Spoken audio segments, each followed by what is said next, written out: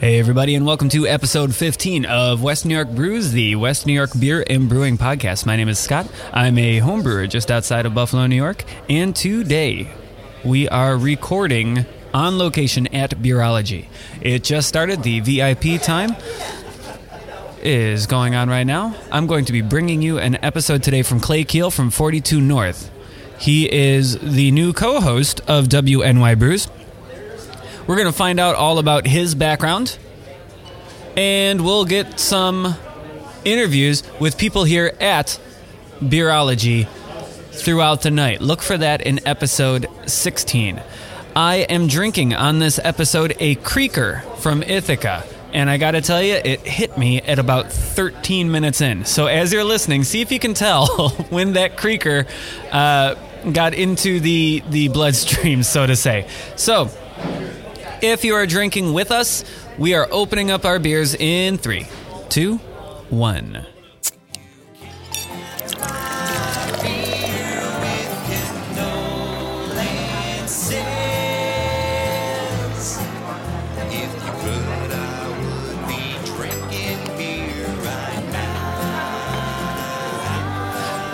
So let's start it. Ready? Yeah, I'm ready. Theme song. Do, do, do, do, do, do, do, do, do. All right. I am on with Clay. Clay, where are you from? Originally, I'm from the Tampa area, Tampa, Florida. And you were born in Tampa?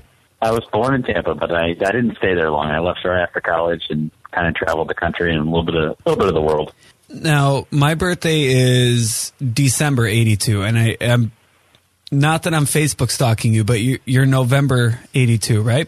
In the 80s and 90s, I was this nerdy kid doing all sorts of music and drama type stuff. I tried a couple of sports, not doing well at anything. What was your 80s and 90s like?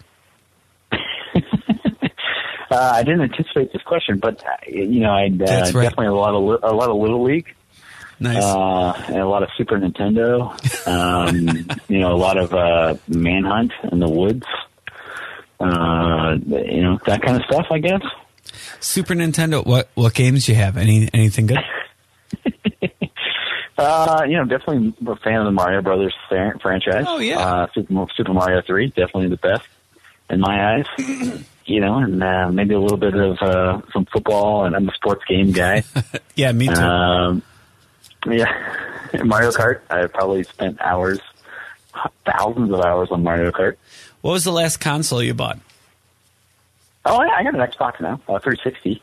360, yeah, me too. Yeah, I got I'm a huge sports car fan, so I got the Formula One racing game. I got some FIFA soccer, and so I still dabble. After the 80s and 90s, what'd you go to college for?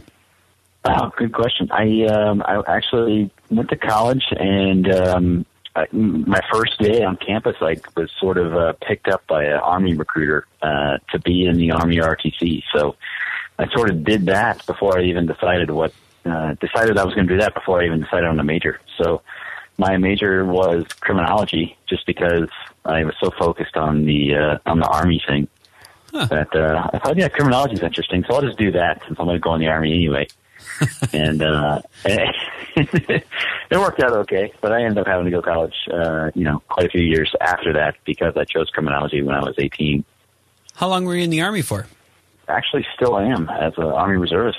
Active duty, I was about 7 years. So I did when I was in college, I was a reservist in the National Guard, and then I went in the active duty after college, and then I've been in the reserves ever since I got off active duty in 2011. So it's about 14 years at this point. 2011 is not that long ago. When you say active duty, where did you go?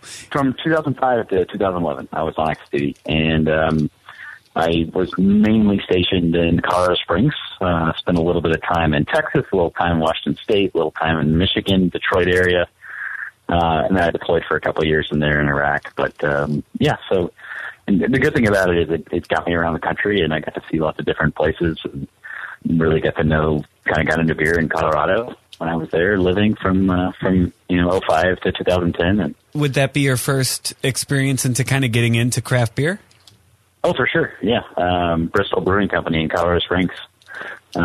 Pretty good. Back at that point, they were a little 10-barrel place.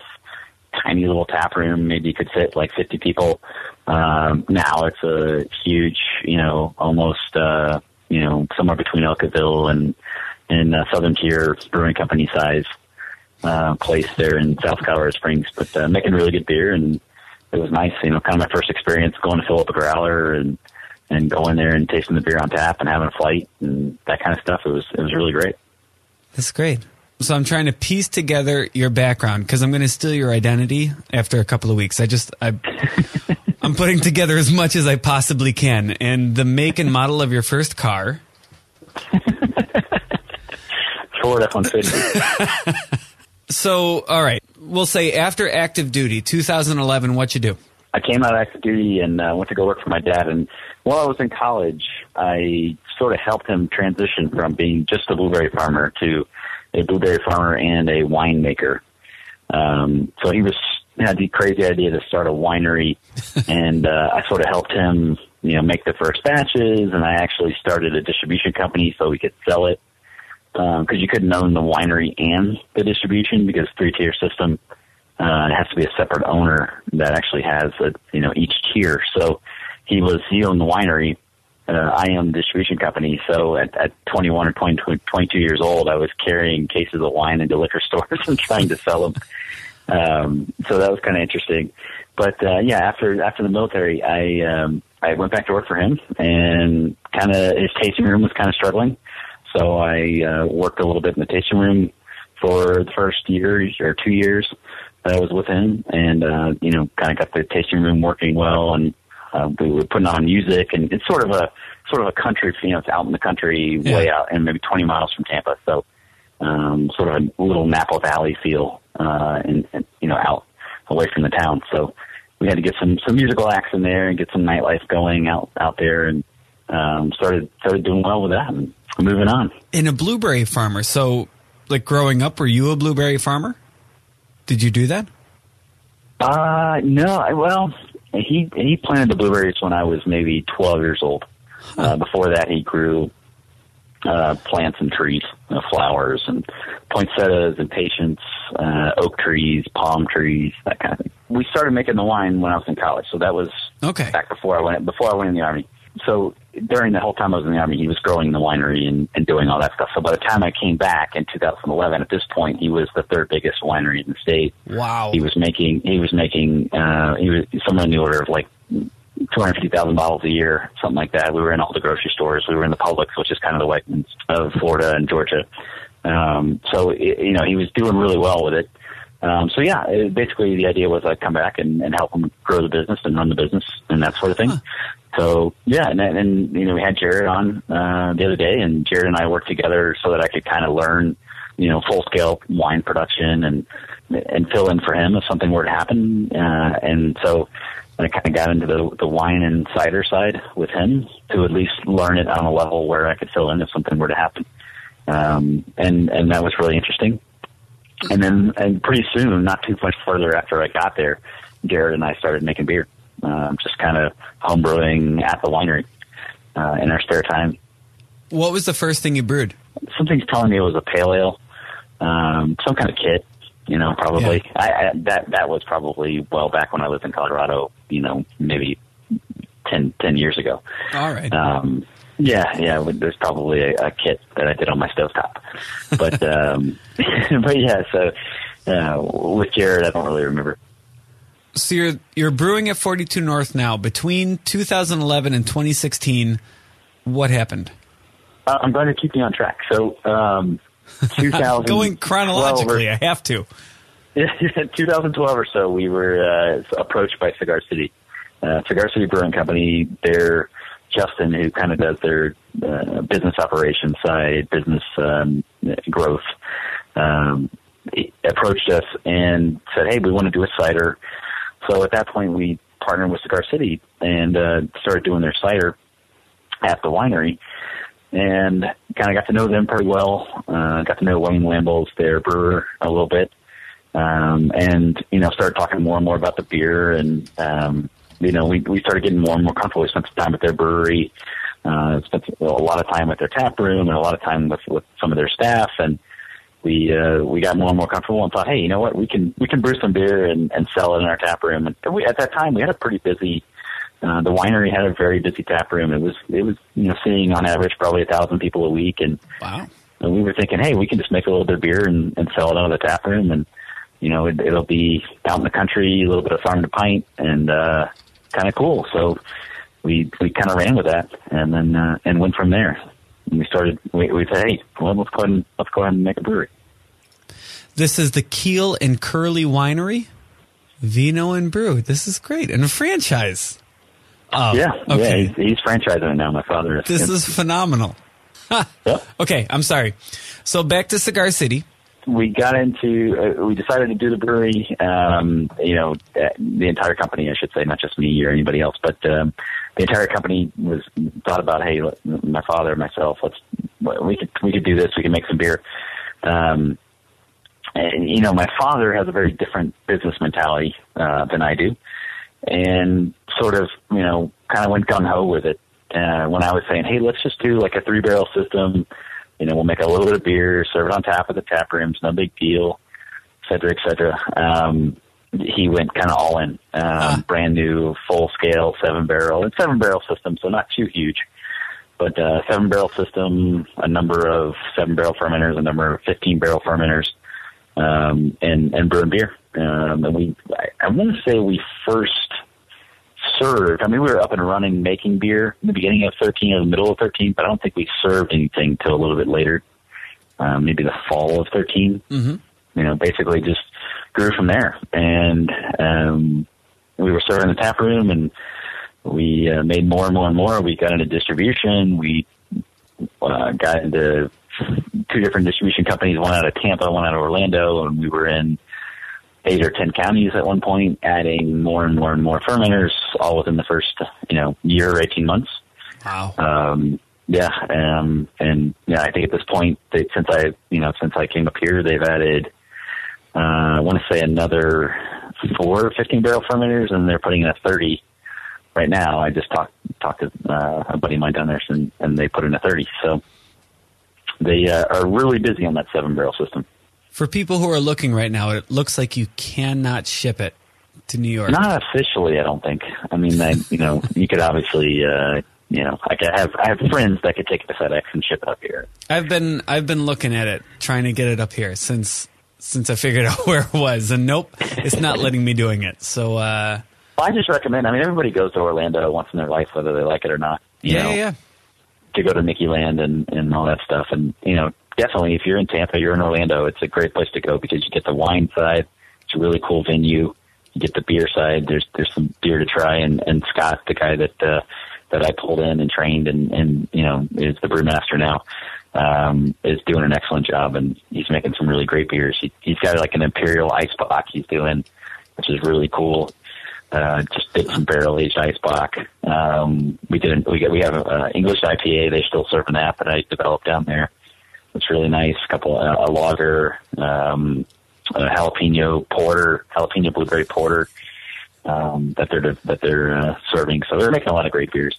Okay, does this make any sense? I know you're at 42 North. I can go down the street and buy beer that you have brewed, but I want beer from Orlando. That doesn't make any sense. I'll bring you up sometime. Next time I'm down there. Sorry, I've got a very good friend in Orlando. Perfect. People listening, check out the Parks and Rec podcast. It's a Disney and beer podcast, Parks and Rec. This one, a good friend of mine living in Orlando. I'm going to have him send me up some wine Excellent. And some beer. All right, so the eventual transition to Buffalo. So anyway, I sort of met one of the lead kind of, I guess I'll say the brainchild of 42 North, and we were chatting, and I just really loved what I read about East Aurora and Buffalo, and I came up here and visited, and I loved what I saw, and the rest is history, I guess. So when did 42 North open? So 42 North opened in October of 2015. That's not that long ago. That's 4 months. That's nothing. Yeah, right. We can't even walk yet. Yeah, there's some great beers out of 42 North after only 4 months. No, I appreciate that. It's a great team over there. We've really worked hard to bring the right people in and then work together, and we're a family already after just 4 months. Now, I haven't had any of the food yet, but the food's good? Oh, man, the food is incredible. We were just lucky enough to get connected. That's the way East Aurora is, and even Buffalo probably. My barber told me that you need to talk to this other guy's hair that I cut. His name's Nate, and his food's incredible. So I did, and I said, hey, man, we're putting this brewery together, and, we need our food to be amazing. And we don't want to be a restaurant. We never wanted to be a restaurant. We're not one. But even though we're just serving small plates and appetizers and that kind of thing, we still have to have great food. And, locally sourced, eclectic, creative, all the above. And so I started talking to Nate, and I had to kind of convince him and his wife, even though they were having a baby and, starting their family, and they both have other careers, and I had to convince them to come on board, and they've done an amazing job, and the food is awesome and all locally sourced, and there's just so many great places to get meat and eggs and pickles and all that stuff in Buffalo. It's amazing. That brings us up to date. What would you like to be known for at 42 North? Oh, great question. We're focusing on quality, collaboration, and authenticity. Those are our main principles. And so when I say that, every style we make, every style that we strive to perfect, we're doing it in an authentic manner. We're doing it with the malts, the hops, the yeast, the water profiles that match that style traditionally from wherever it's from. And so we're not doing any flavor additions. We're not doing anything out there that it wouldn't fit the style. So that's authentic. We're making sure our quality is as best as humanly possible. And then we're collaborating as much as possible with the New York maltsters, hop growers, local restaurants, local bars, whoever we can work with, other breweries, local home brewers, local brew clubs, et cetera, et cetera, et cetera. So I think that's kind of what we're trying to be, is the place where you're going to get a quality, authentic beer, but a tasting room that is like a living room. That's like your living room in East Aurora. That's what we're striving to be. So I'm finishing up my creaker. Anything else you want to add? No, I don't think so. I mean, I'm super excited to be in Buffalo. You mentioned earlier about hey, why would you come here? But there's just so much. There's so many amazing things here. And when you come from a place from Florida, like Florida, and Florida's getting so crowded, and there's so many people, and there's no seasons, and it's great for a vacation. Let's put it that way. It's funny to hear that all from the other side, because everyone here, we're like, oh, it's like a big city with a small town feel, and there's 4 seasons. It's funny to hear it from the other side. Yeah, and I tell people all the time, the people are the biggest thing, and I didn't even realize that when I came up here. I'm not going to say that's the reason I came, because I didn't know enough to realize it, but the people here are different. And, it's hard to explain that, because, people that live their whole lives haven't lived somewhere else long enough to feel that, I guess. But city of good neighbors. We know it. Yeah, amazing, great neighbors. Everybody's got a lot of pride, a lot of hard workers. And one of my partners at 42 says all the time that, all the weak ones have already moved south. So that's right. People that are still here are, survival of the fittest. They're really tough, good people. Either we move down south when the snowblower breaks, or it gets us through the winter and we wait until next year. That's how it works, basically. I like it. Gotcha. Can I talk about any of our beers coming out or anything? Yeah, you got beers coming out?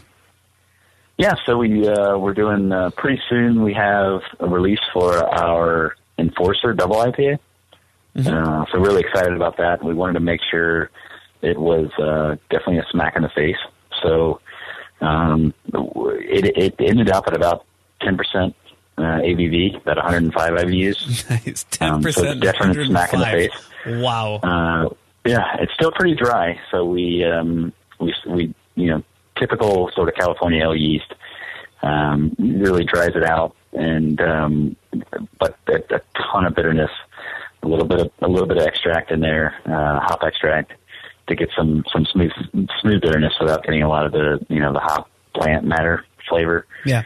Zeus and Chinook hops, so it's a little bit of pine, a little bit of citrus in there, and then we dry hop with a little bit of Cascade, a little bit of Waimea. So you get some of that sort of exotic Southern Hemisphere fruitiness, but then still some of the conservative citrusy, from the Cascade grapefruit.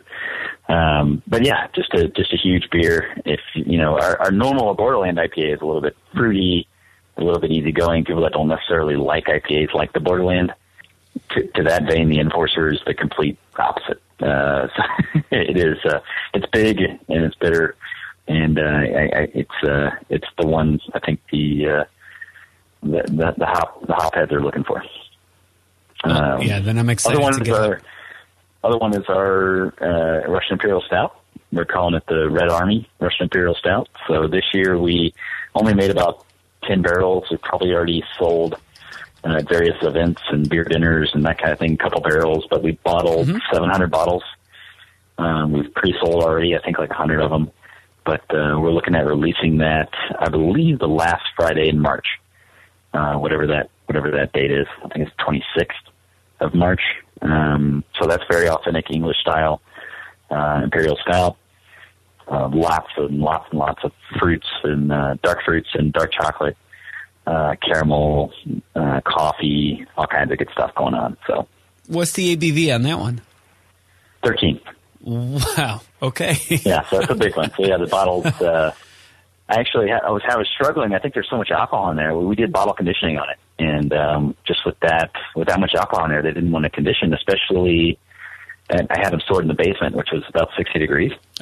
And they weren't moving. They weren't carbonating. I was getting really worried. So what I had to do was I took them and I forklifted the entire pallet and I put it up in the top rack of the warehouse. Because the warehouse is heated with sort of like those garage heaters you would have in your house, or a big warehouse, with gas-fired garage fan, and it blows the heat down. Well, all the heat goes to the top of the warehouse. So the top of the warehouse is 75, 80 degrees. So I just took the whole pallet of bottles, pulled it out of the basement, put it up at the top of the rack, and let it sit up there for about 2 months. And now we finally got some really good carbonation, and they're aged about 4 months at this point. So that's something really you have them in really bottles, though. That's something people could pick up and store in their basement for a while, right? Oh yeah, that beer will be good for a couple more years, no problem. And I think that's a great idea. I think beer hasn't quite gotten there yet, but it very much could get there. Sort of like a wine. If you buy the really young one, it's cheaper. I'm a fan of Chateauneuf du Pape wine from one of the French wines. Yeah. And that's if you buy that one, within the last 2 years, it's a $50 bottle. But if you try to buy it 5 to 8 years old, you're looking at a $100 to $150 bottle, which I can't really afford any of those. But sometimes they have them at Costco, of all places, for like $35, and you got to buy that and then wait a couple of years. I'm generally the other way around, where I'll buy something really hoppy and I have to drink it immediately. 2016, you can hear it in my voice. This one has hit me. Even Ithaca flower powder. I mean, you gotta hit those pretty quick and drink them fast, because if you pick up the flower powder at the grocery store that's been there for 45 days, it's going to be a different beer. That's what I tell my wife. Like, I have to drink it. I'm sorry. I have to do this tonight. Me too. Everybody, thank you for listening. That was Clay Keel. You're going to listen to him on episode 16 as well, and we're going to have people here from Beerology talking on the podcast on episode 16 of West New York Brews. If you could do me a favor, check out all the rest of the podcast at WNYBrews.com. And we'll see you on the next episode. Thank you. Because you can't